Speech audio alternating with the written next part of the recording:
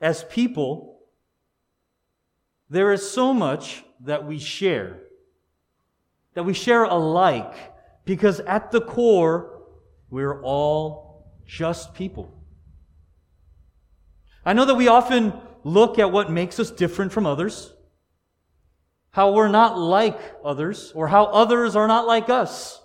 But the reality is that we have so much more in common than what is different. And in the world today, it might be a good time for us to remember that. We are alike and share more together because of our common humanity. Among the characteristics of our shared humanity is that we are not yet complete. We're not yet who we will be, but rather each one of us is a work in progress. We are all in the process of becoming. But what are we in the process of becoming? What are you in the process of becoming? Take for a moment, this moment, the opportunity to capture in your mind a picture of the Mona Lisa. Can you see it in your mind? Know what it looks like? It's a masterpiece painted by the legendary Italian Renaissance artist Leonardo da Vinci. And on a side note, it's a lot smaller than you might think it is when you see it in person. But chances are that you'll probably find that everybody that you pretty much come across will have at least seen a picture of the painting. It is, after all, quite possibly the most famous painting ever. However, here's something that you may have not known about the Mona Lisa. It's said that Da Vinci continued to refine and work on that painting on and off for about 15 years. He took it with him wherever he traveled, on and off. For 15 years, it said that he worked on that. But from the first brushstroke, Da Vinci had a picture in his mind of what the painting would become. And then, from that point on, every brushstroke was about turning the canvas into the image that he envisioned. What makes something become a work of art while another work simply ends up in the trash? Clarity of vision and skillfulness in carrying out that vision. Clear vision in the hands of a skilled artist becomes art. A lack of vision, or a lack of skill, or a lack of both, results in something destined for the waste bin. Every person's life is a work that's in the process of becoming something. But it's vision and skill that determines what a person becomes. As Christians, this is true for us as well. But I ask you, what is it that we're all in the process of becoming as Christians? Do you have a clear vision of it? And what are the necessary skills to accomplish it? These are the questions that we'll be examining today. And so let me begin with the first question. For Christians, what is it that we're in the process of becoming? Answer: becoming one with Christ and becoming more like Him. For every Christian, that is what we are in the process of becoming. Becoming one with Christ and becoming more like Him. Romans chapter 12, verses 1 through 2 says, I appeal to you, therefore, brothers, by the mercies of God, to present your bodies as a living sacrifice, holy and acceptable to God, which is your spiritual worship. Do not be conformed to this world, but be transformed by the renewal of your mind, that by testing you may discern what the will of God is, what is good and acceptable and perfect. When we talk about what is it that we are becoming as Christians, that's an important question. And if it was asked of anyone who is in Christ, who is a disciple of Christ, then the answer should be clear. Even in this passage, as Paul writes, he is talking about the process of becoming, where we are not conformed to the world around us, but we're instead transformed into something else. And that something else is lifting up worship to God. That something else is that you may discern what the will of God is. Being one with Christ, being more like Him, is discerning the will of God and doing the will of God, that which is good and acceptable, perfect. Because doing the will of God is the most perfect thing we can do. Amen? When we talk about what is it that we're becoming, that's what we are becoming in the process of becoming as Christians. To be more like Jesus. To be one with Him. And by the way, those two things go together. Oneness with Christ and being more like Him go hand in hand. It's not just a memory of who Jesus was and what He did, but the impact of what those things have meant and what His life among us, in us, and with us represents. Because none of us are a finished project. We're all in the process of becoming, but we clearly have to have an idea. We need to know what it is we are in the process of becoming. Amen? For a lot of people, the truth is, they don't know what the heck they're in the process of becoming. Because when it comes to that, they're lost. So many people take shots in the dark. They take random attempts and stabs, hoping that they'll find what it is. Is it therefore surprising that so many people struggle to find their place? Struggle to know how their life fits into the bigger picture? As people who are following Jesus, the answer to that question for us, what are you in the process of becoming, should be clear. To be one with Jesus and to be more like Him. Amen? Secondly, how do you manage to have a clear vision to become one with Christ?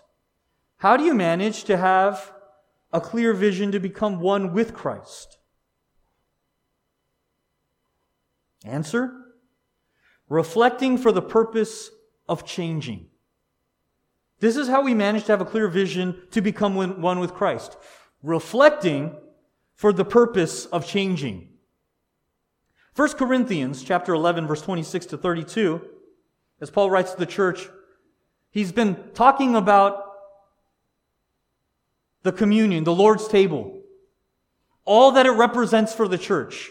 And the picture of it is when Jesus says, take of this bread and take of the cup as part of the covenant that you have with me in me, and do it together as often as you gather. He's talking about the unity that the church is called to have, is supposed to have. But Paul is hearing about a lot of disunity, a lot of fragmentation, and a lot of classifications that people in the church are making when it comes to being part of the church, when it comes to the communion, the Lord's table. So Paul writes to them and says in verse 26, "For as often as you eat this bread and drink the cup, you proclaim the Lord's death until He comes. Whoever therefore eats the bread or drinks the cup of the Lord in an unworthy manner will be guilty concerning the body and blood of the Lord.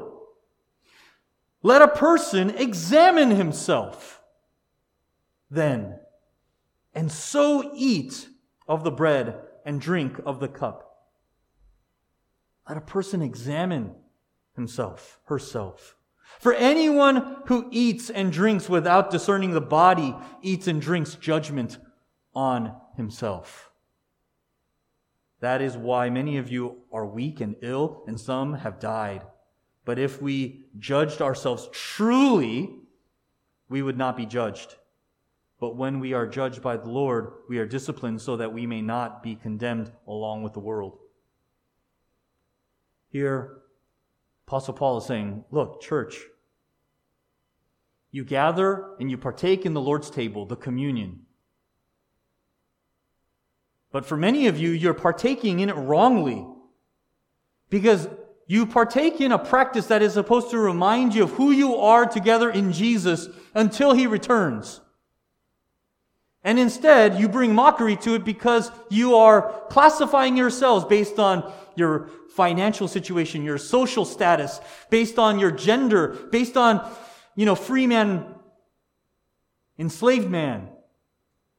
Based on whatever the circumstances are, you are creating division among yourselves, even as you declare that you are the church and one with Christ. And he says, because you partake in the Lord's table and you partake wrongly, because you are not actually practicing unity, because you're not doing what the table represents, that's why some of you are sick. That's why some of you are dying. Why some of you are ineffective. He says, but if we judged ourselves truly, in other words, if we examined ourselves rightly, if a person examines himself or herself, then we would not be judged. What he's saying then after is, the reason why some of you guys are experiencing the trauma and the ill effects that you are is because God is punishing you. But not for the purposes of punishing in a condemning way, but rather as a disciplinary measure. He's trying to wake you up so that you will see that you're engaging wrongly. That you won't be condemned with the rest of the world. You know what I come to find is that people today don't spend much time in reflection.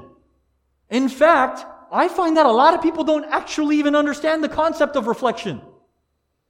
When we say we're reflecting on something, it doesn't mean we're reflecting on a problem or a circumstance and just thinking about what the answer is to that question, or that we're just pondering something as a philosophical idea. But reflection at the core is that you're looking at something and it is reflecting back upon you, and you are reflecting upon and considering the ramifications of it. Think about a mirror. What is the whole purpose of a mirror? So that you can see yourself. Right?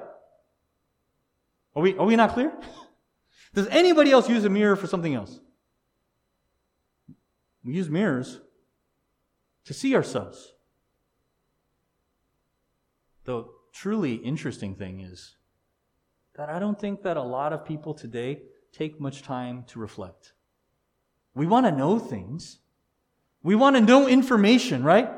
If there's something out there that you don't know, then internet, Google search, or whatever to learn what it is. If there's some news that's breaking, celebrity, political, or otherwise, people generally want to know. You know what I find people don't do though? We have so much information available at our fingertips. But something that we don't do is, as people, as a race, as a species, what we don't do much is reflect. We don't consider what it all means in relationship to us, personally or collectively. We're just all running with it. For what? Why do you do what you do? Why do you live the way you live? That's a question we all should ask, but often don't. Because if all life is a series of tasks that we need to complete before we move on to the next, Show me the purpose. Are we clear as to what the purpose is? When tasks become the purpose in and of themselves? And if the task is nothing more than being able to live, get the two ends to meet, where you can survive. If that's all it is there a single person among us, if you really consider life and your existence, that wants to live that way? Anybody just want to survive? I don't believe it. I believe we all want to live with purpose, with clarity, with reason, for a much bigger existence than simply just to live. But to see God glorified, to see others blessed, to see people's lives impacted, transformed, to see joy in the midst of hardship, the kind that maintains and is steadfast even when difficulties arise, the kind that demonstrates quality above what things might look like on the surface, that we could truly understand the real meaning behind and express the real meaning behind things like blessed, rather than the shallowness of the way that we often hear it. Amen? Reflecting for the purpose of changing. Truly, that's a concept that we have to think about. It's not enough that we say we know things about ourselves. How many times, let me ask you, for each of you, are there things about yourself and the way that you're living now that you're not happy with? I think we all have that. Myself included. The reason I ask that is because how often have you thought to yourself, I really don't like this, or this really should change? And you've been saying that for years.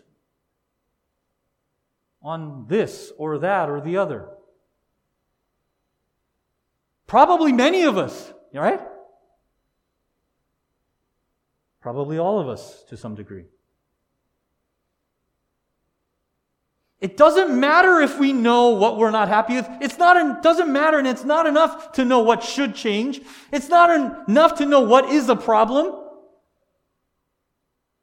Reflection is for the purpose of changing, of transformation. This is why when any of us look in the mirror and you see something wrong, you don't go, oh, that's interesting. I have that salad that I had for lunch stuck in between my teeth there. Oh, well, I know that people see it. I know it's gross. I'll get to it and then walk out the door. Anybody here doing that? What's mortifying is when you realize you had that piece of salad stuck in your teeth and you're walking around all day laughing and doing whatever it is you're doing, thinking you're all that looking real nice and whatever, and realize, wow, that was embarrassing. Reflection. Consideration, thinking, deep thinking. And you know what? There's something else that needs to be said about understanding that we don't know ourselves as well as we think we do. Here's a thought, that for most of us, do you realize that most of us have never actually seen what we really look like? What I mean is, when you look in the mirror, you assume that's what you look like. Have you ever held or have you ever seen writing behind you, like on like a box or whatever, when you're looking in the mirror? If you have, then what you'll realize is everything's backwards on a mirror because it reflects. But it doesn't show you exactly as things are. So up till now, whatever you thought you would look like, it's not actually what other people are seeing. I discover this in a kind of disturbing way in practice through Zoom. We're all experts on Zoom now, right? They have this feature on Zoom called mirroring. And when you have mirroring on, you see yourself as you normally see yourself in the mirror. I use Zoom a lot for different kinds of meetings, and I discovered that, and I clicked it. I'm like, don't need no mirroring. I'm gonna, clicked it and was using it during all my meetings. But one of the things that I hate most about Zoom is while you're talking to other people, while you're looking at other people, your face is staring back at you. Right? Unless you click that off. At a certain point, I couldn't take it anymore, and I turned mirroring on.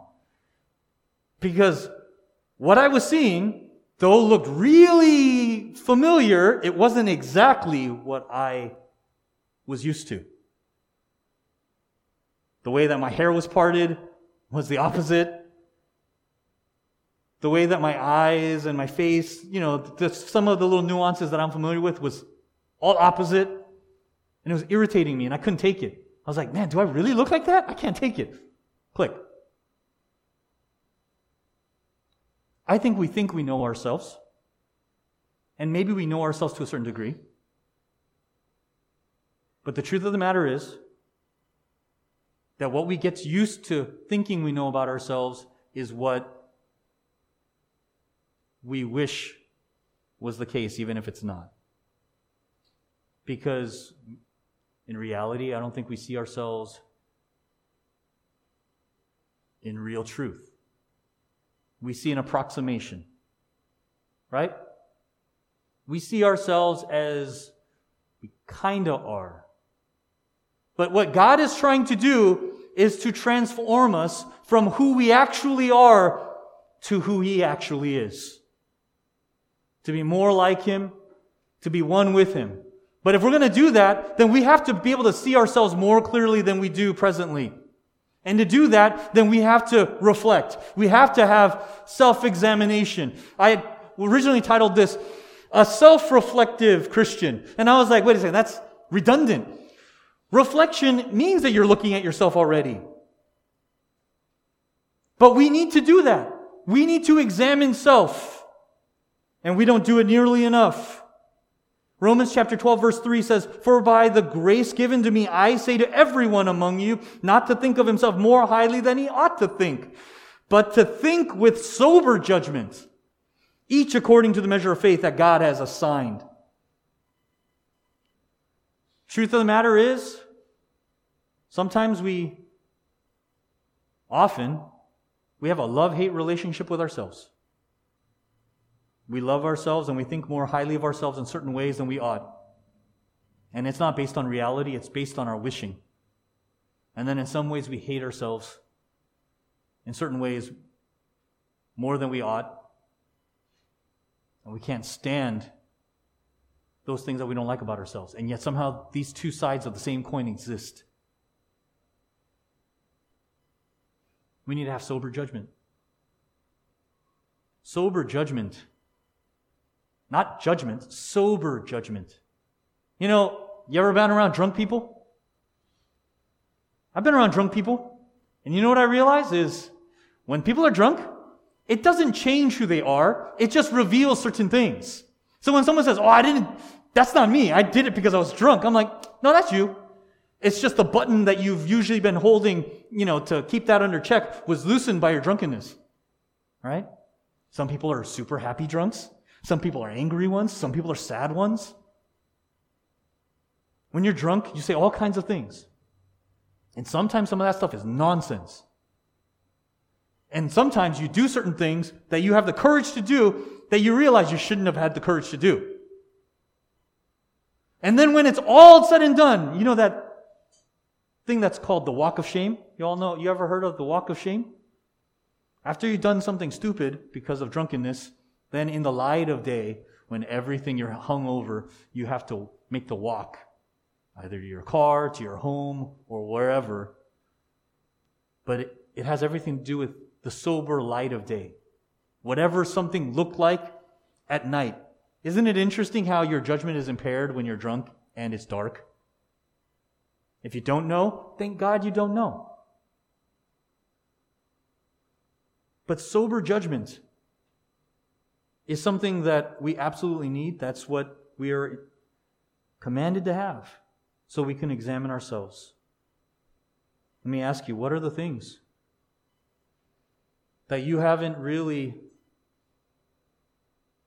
been looking at about yourself that you should be?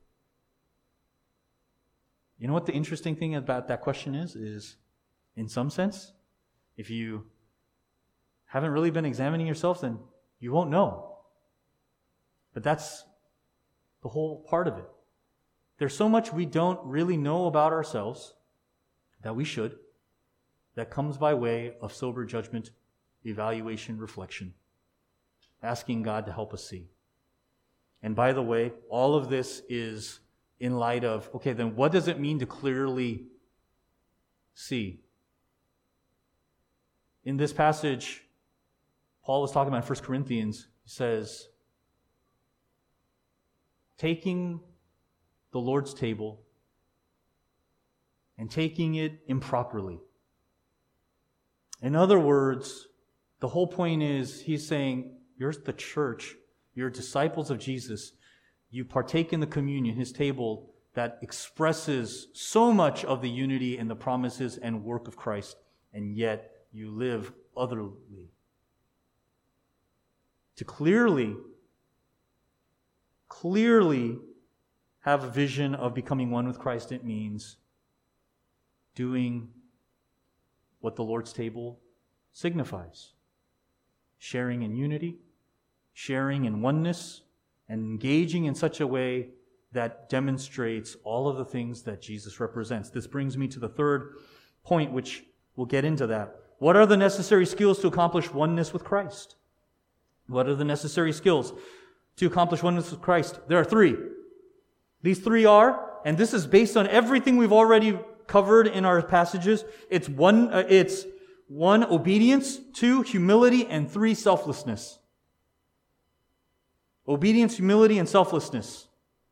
Now, some of you might be asking, obedience, humility, and selflessness are skills? Really? Aren't those just like qualities? Not skills?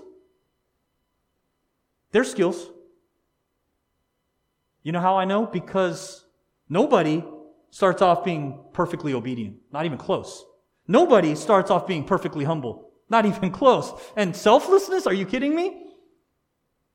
All human beings, from the time we're little, we think that we're the center of the universe. And it takes a lifetime for some, well, usually for most all of us, it takes a lifetime for us to discover that that's not actually true.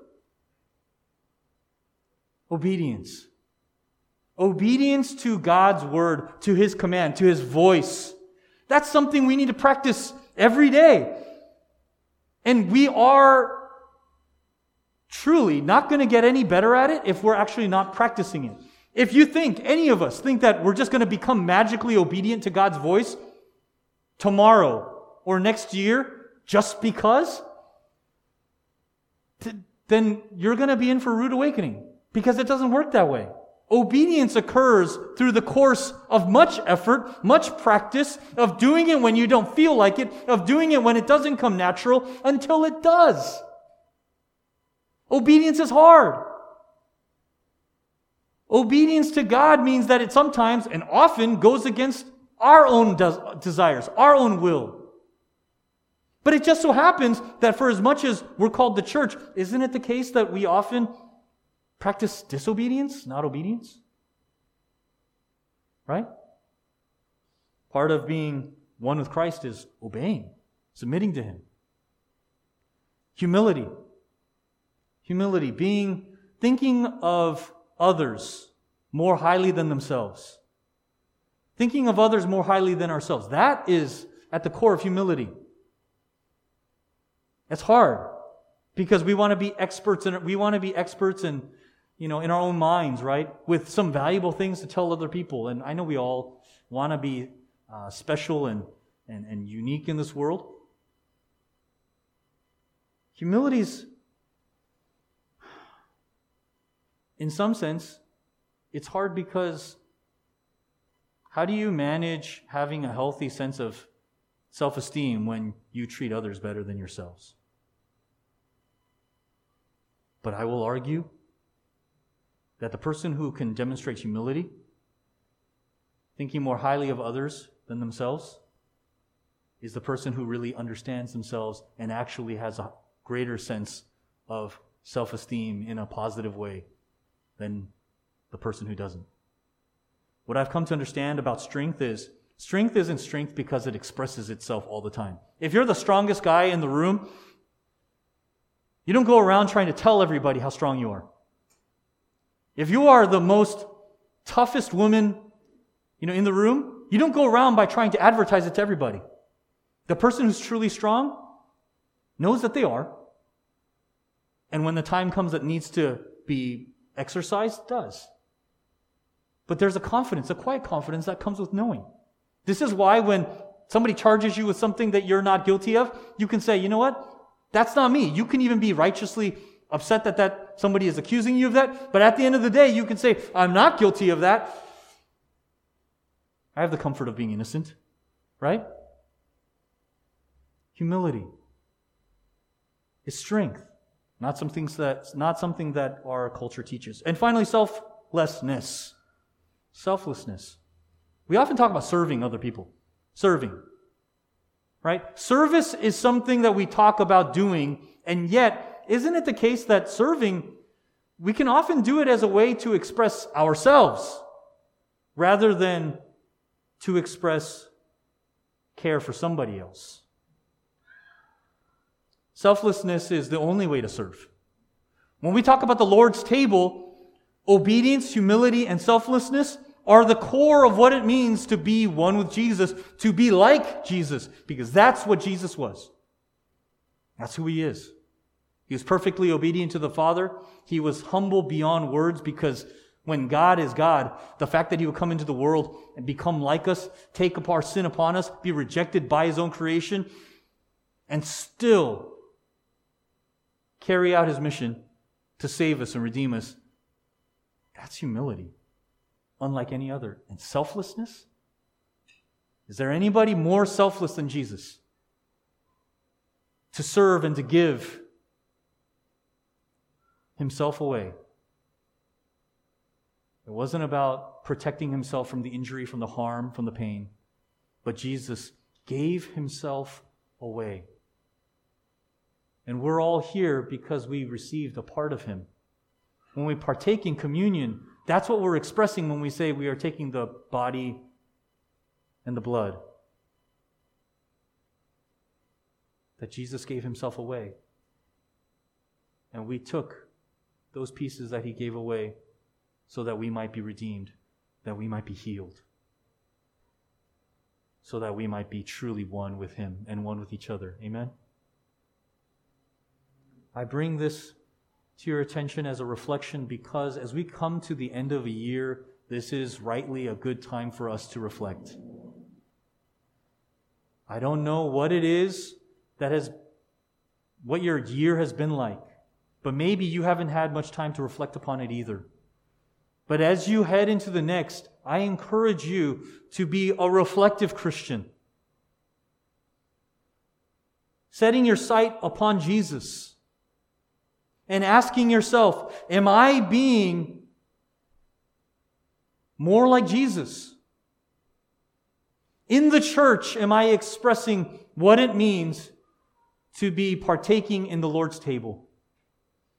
And beyond that, in the world out there, am I doing good?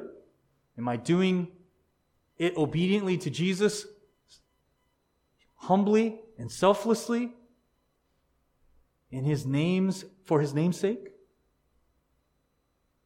Because this is what touches every aspect of our lives. I'll leave you with this. Self-evaluation is a necessary part of becoming one with Christ. However, that reflection must be undertaken with the purpose of personal transformation. Reflection must be undertaken with the goal of personal transformation. Therefore, personal reflection invites God and others, those in the church, to participate in the process so that you become truly one with Him. I want to make sure that I leave that point with you, because though we call it reflection or personal evaluation, that doesn't mean we engage in it alone. That's the myth. Even though it's personal reflection, personal evaluation and assessment, we engage in it with God's help and the help of those in the church. Amen? So I encourage you in these days and weeks to come, start practicing this more until it becomes something that is so natural to you.